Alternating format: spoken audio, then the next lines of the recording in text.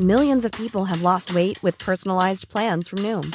Like Evan, who can't stand salads and still lost 50 pounds. Salads generally for most people are the easy button, right? For me, that wasn't an option. I never really was a salad guy. That's just not who I am. But Noom worked for me. Get your personalized plan today at Noom.com. Real Noom user compensated to provide their story. In 4 weeks, the typical Noom user can expect to lose 1 to 2 pounds per week. Individual results may vary. Join us for a journey as we go back to the great civilizations of the past. Who were the people? What were they like? How did they begin? And how did they end? Let's find out on this episode of Fan of History.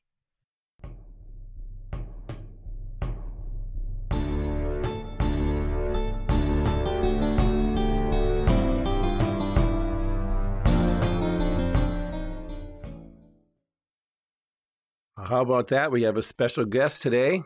We have Gil from the podcast of Biblical Proportions, which is a podcast that I actually binged, listened to it already, and I'm totally addicted to.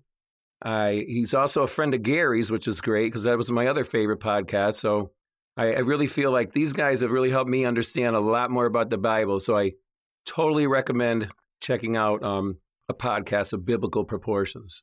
And so much thank you, Gil, for helping us with this episode. Hi, Bernie. We're going to actually... I know that people say, it's my pleasure, but really it's my pleasure. I'm really happy to do it. Oh, it is my pleasure. Yeah, I think I mentioned to the listeners, we have a podcasters history group, and Gil set up. This guy's got a lot of energy. If you really want to learn, I don't think anybody in the whole world has put together, what you've put together in your podcast about who wrote the Bible, why they wrote it. It's amazing. Thank you. You're welcome. And so what we're going to talk about in these episodes are the siege and eventual, we won't do any spoilers, but we're going to talk about the siege of Jerusalem and see what happens and why. Yes. And first of all, just, to tell people, to let people know what the stakes are.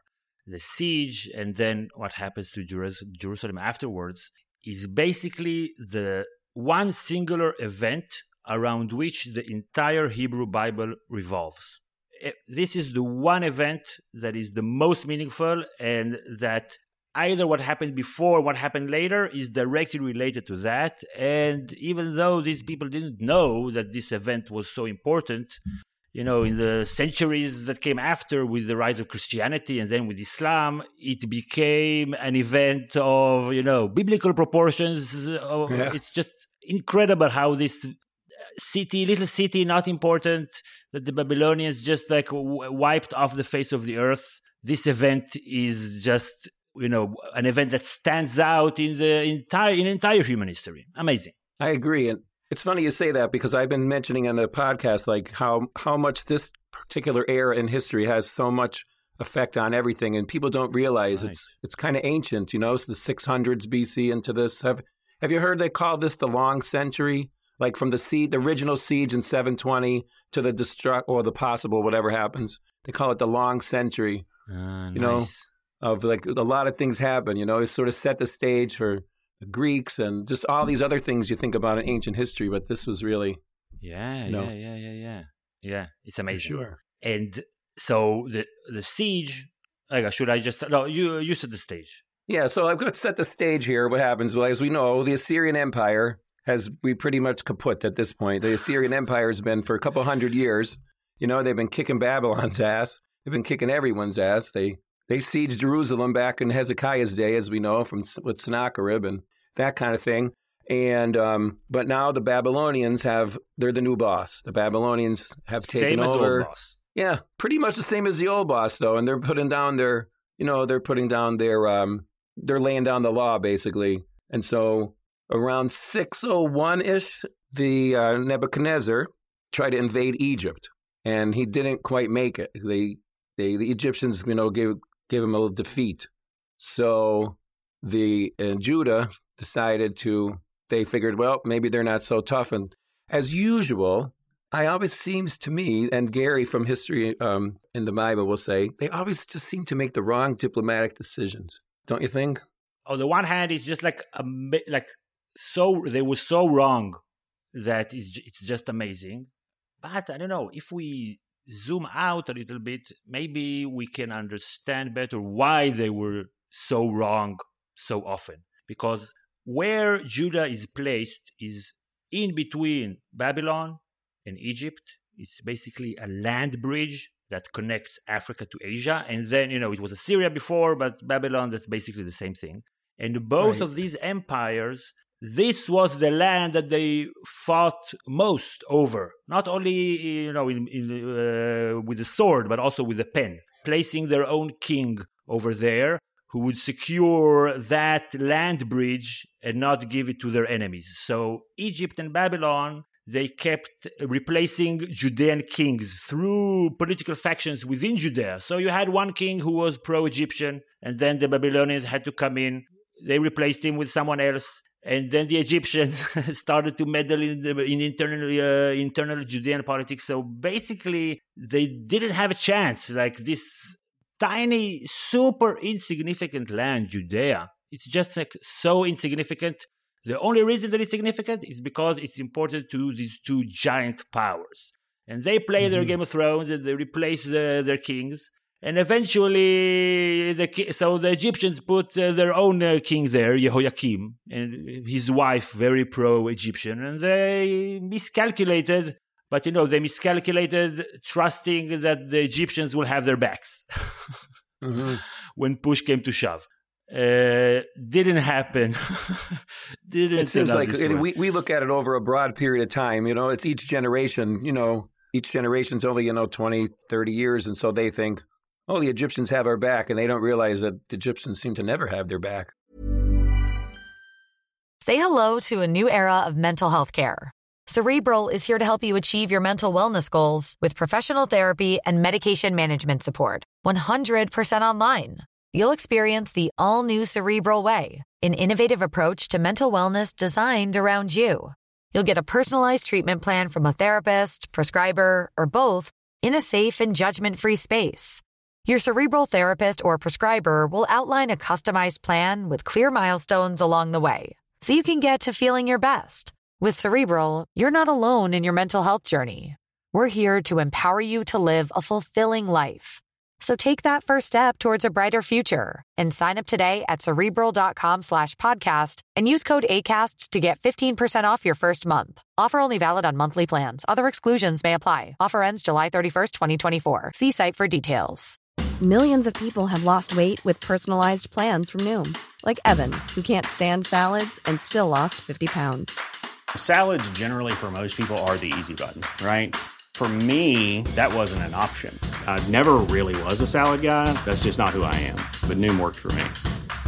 Get your personalized plan today at Noom.com. Real Noom user compensated to provide their story. In 4 weeks, the typical Noom user can expect to lose 1 to 2 pounds per week. Individual results may vary. What does Sennacherib say? You lean on that broken reed of Egypt. It will pierce your hand. Nice. He said that during the stuff with Hezekiah's siege. So history repeats itself in some way. Just sure does. Without a miracle here. So the Babylonians come in because Jehoiakim refused to pay tribute. This is a rebellion in the ancient world, means that you are not willing to pay up. Right. So we're going to destroy your kingdom and replace you with somebody who will pay. Like for the Babylonians, they have to have this land. It's like non-negotiable. Right. So after Jehoiakim dies and he's replaced by his son, probably 8-year-old, then they have no chance against the Babylonians. They capitulate. All of their elite and a lot of their soldiers and everybody who's making weapons, creating weapons and building stuff, thousands of people are taken away in an effort to, make sure that this will not happen again. We'll put our own guy over there instead of your boy king. We'll keep the boy king alive in case the guy we put in there will change sides. Maybe we can bring back the boy king. And we're taking away all your armies, all your elite, all your court. Good luck rebelling again. They did rebel again, but... And this is like around 598, 597, I think, right? I'm pretty sure. Yes. And this was basically this exile. This started what is called the Babylonian exile, the Babylonian captivity. And it left no chance for future rebellious Hebrews to, win out another rebellion. So it basically was, it was like a chess piece that said, the next time you're going to rebel, there's no going back. There's no going back, because we took away all your army, your commanders, your politicians. So you would think that would be enough. But yeah. Now, apparently they didn't live too bad, right, when they were in Babylon, because we found some tablets. I have the translation here. I know we found some tablets that said what they had to give to the king. If I could share that.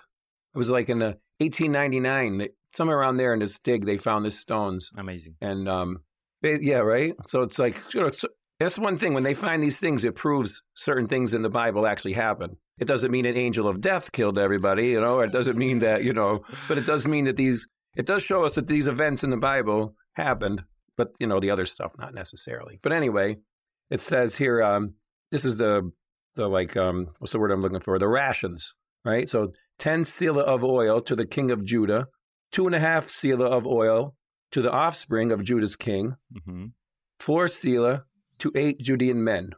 And then there's another tablet says 1.5 selah of oil for 3 woodworkers from Arvad, and that's not really Judah, but that's near there. 11.5 for 8 woodworkers from Byblos, 3.5 for 7 Greek craftsmen, a half selah to a carpenter, 10 to the king of Judah's son, and 2.5 for the 5 sons of the Judean king. So I guess they took care of them while they're there. Sort of like a gilded cage? Yeah, exactly. A gilded cage for the elite. The exile was made up of 2 distinct populations. You had the people who call this exile the exile of Jehoiachin. He was the boy king, so this is like the elite exile. And you had and another name for it is the exile of the craftsmen and the artisans, which were just like regular working people who had to perform hard labor to rebuild Babylonian war-torn cities because of all the wars with the Assyrians. So they had to regrow their fields, and they were quasi-serfs. So for them, they were the ones when later the Hebrews were allowed to return. The elite stayed because they had a good life, as you said. The regular people, they heard back home. Okay. What did they do? Do you know what they did with all that oil? Was that like kind of like money, or did they just need a lot of oil? Like, why does the king have so much oil? He gives it to his retainers and things like that, I wonder? Oil was also used for ritualistic religious purposes. So that might be the thing, because also the people who were like those exiles, they were like very religiously hardcore. Like they wanted to be independent of any man, and just like their only sovereign would be Yahweh, God. Okay. So they were like really like the harshest, rules and the priestly texts in the Bible, the really like anal stuff. This is those people that, you have to do everything in a very specific sort of way. So maybe the oil was important. Gotcha. Yeah. Like OCD with that stuff. Exactly, OCD. Exactly. Yeah, for sure.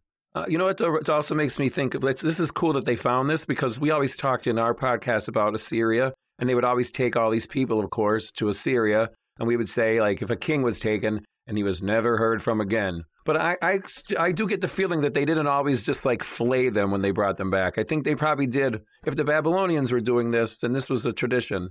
I mean, if sometimes like Ashurbanipal, he was pretty nasty. He made some of these kings like crawl in cages and put them in dog cages and make them pull his thing. But he talks about that. So I think that the ones that just sort of disappeared, maybe they lived a little good life too in the empire.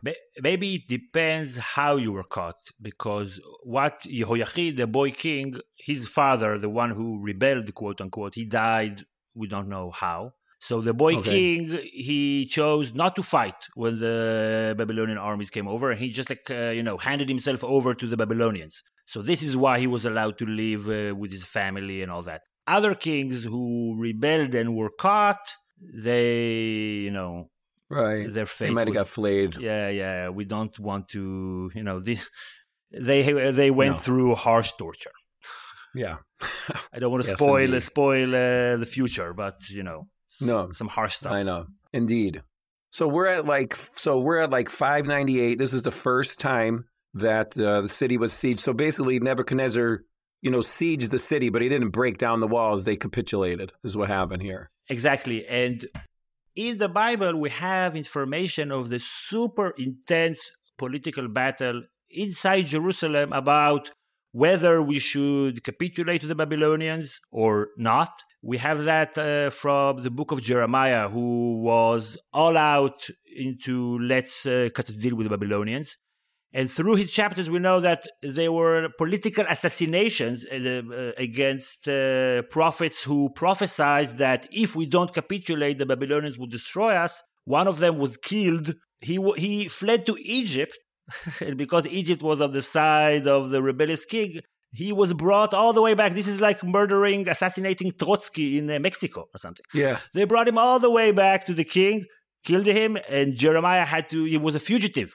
So this was like serious stuff. This was like very, very intense politically, emotionally, and then the result was devastating for Jerusalem. So many thousands of people were just taken away, and now. But so Jeremiah wasn't taken away. He fled to Egypt at this time. Is that what? No. It was another prophet. We don't have his texts. We don't know if he had text. Gotcha. We just know that he was assassinated. Jeremiah was a fugitive. He was aided by the opposition. Join us today during the Jeep Celebration event. Right now, get 20% below MSRP for an average of $15,178 under MSRP on the purchase of a 2023 Jeep Grand Cherokee Overland 4xE or Summit 4xE. Not compatible with lease offers or with any other consumer incentive offers. $15,178 average based on 20% below average MSRP from all 2023 Grand Cherokee Overland 4xE and Summit 4xE models in dealer stock. Residency restrictions apply. Take retail delivery from dealer stock by 4/1. Jeep is a registered trademark. Inside Jerusalem, they were hiding him. We even have the name of the person who hid him, Achikam ben Shaphan. They were hiding Jeremiah. Because they also because the nobility was split among should we fight against the Babylonians and trust Yahweh will save us like he saved us in 701 BCE from the Assyrians, right. Or should we just be pragmatic and see how the Babylonians destroy everybody who fights them, and those who don't fight against them, they're allowed to live like. The Babylonians weren't horrible to people who sent them money. Right. Is it sort of true that, wasn't it sort of that he said that God chose the Babylonians to do this? This is what Jeremiah basically said. He said that both of them were speaking, both sides of the political aisle were speaking in the name of Yahweh. One side was saying Yahweh will save us, and the other one said, no, Yahweh is destroying us. Right, because of Manasseh. But through Nebuchadnezzar. I always say, though, it was Manasseh's fault because he was wicked, and they had to suffer from him. It's always the other guy's fault. Yeah, it was his fault. He was the best king they ever had, but it was his fault that they got destroyed after he's dead. Yeah, he seemed to have been a good king. He was great. He lived 50 years. He brought out, the olive oil production. Everybody was happy. He made peace with the Assyrians. Everything was good. He was wicked Manasseh. Because the people who wrote that, those were the people who, eventually lost, and they were bitter, and they were getting their revenge, in the text. Right. I always say it's like that's like shooting an arrow into the wall and then drawing a circle around it and say, see, we were right. He was wrong. Yes. So anyway, I guess that's the first. That was a siege, but they capitulated. This is around the 598, 597. Yes. So then we have a new king, right? This is Tzidkiyahu. What's his name? Zedekiah, Tzidkiyahu. Gotcha. Right. So he's the king, and he was put there by Babylon. By Babylon. So he's supposed to be, a pliant. Right. That's the thinking. That you would think. You would think. because he just saw what happened, and now Judah is much, much weaker than it was before, while the Babylonian Empire is only growing stronger. So you would think that would be the end of it, right? Right. No. What happened? It was the faction that was for Egypt sort of took over? Exactly. So the scholars, they divide those factions. They call it the pro-Egyptian faction and the pro-Babylonian faction. I think it takes away a little bit of the agency of the people who were in those factions. So I like to look at them as the hawkish faction and the pragmatic faction. Okay. So the hawkish faction, they relied on the Egyptians because the Egyptians promised them independence. You won't have to pay taxes. Just hold off the Babylonians. So they were with the Egyptians for that reason. And the pragmatic faction, they were, saw what was going on around them. And they, made the correct decision to pay taxes to the Babylonians. So Zedekiah, he was their guy. And at first, everything went fine. But then, for some reason that we don't know, he decided to stop paying taxes again, Zedekiah. Do you want to go into that? That's in the next. Yeah, I would think so. I think so. And I think, and I always, we did an episode on the Assyrians' intelligence services, and it was really interesting. I read this scholarly book on it, and I believe that Nabopolassar, Nebuchadnezzar's father, was an Assyrian agent, right? He was really good at intelligence, and so like any, the ancient art of war, even to today, right? You want to win a war, your intelligence has to be right, And I think that the Babylonians were really good at intelligence, and I don't think but somehow the Egyptians' intelligence must have flipped, And do you know who I think was a Babylonian agent? Okay, so we're going to end it with a little bit of a cliffhanger there, because when Gil and I get going, we can just, sort of keep talking and talking. We actually recorded this in one sitting, so now there will be 2 episodes. So I'm going to cut this off right there, cliffhanger. Who is the Assyrian agent? I should say, who is the Babylonian agent? And I also want to clear up one other thing I said during the podcast, was that the long century started in 720, 721 with the siege of Jerusalem. I meant with the destruction of the northern kingdom in 721. And then, so from 721 till 587, some scholars consider that the long century. So that's it for this episode. We're going to continue. You'll find out who the agent is in the next episode. If you like what we do, please go to patreon.com/fanofhistory. Give us a couple of bucks. It will really help us out with the podcast. And check out our other podcast, What's New in History. It's on the same feed, but there's a little different. And you can share that with your friends. We try to keep those a little more for the layperson. And I appreciate it very much. And we will catch you again in 580s. We'll finish this episode in the 580s. So the next episode in the 580s will be the continuation of this episode. All right, thank you. Cheers. If you enjoyed this podcast, please consider supporting us on Patreon.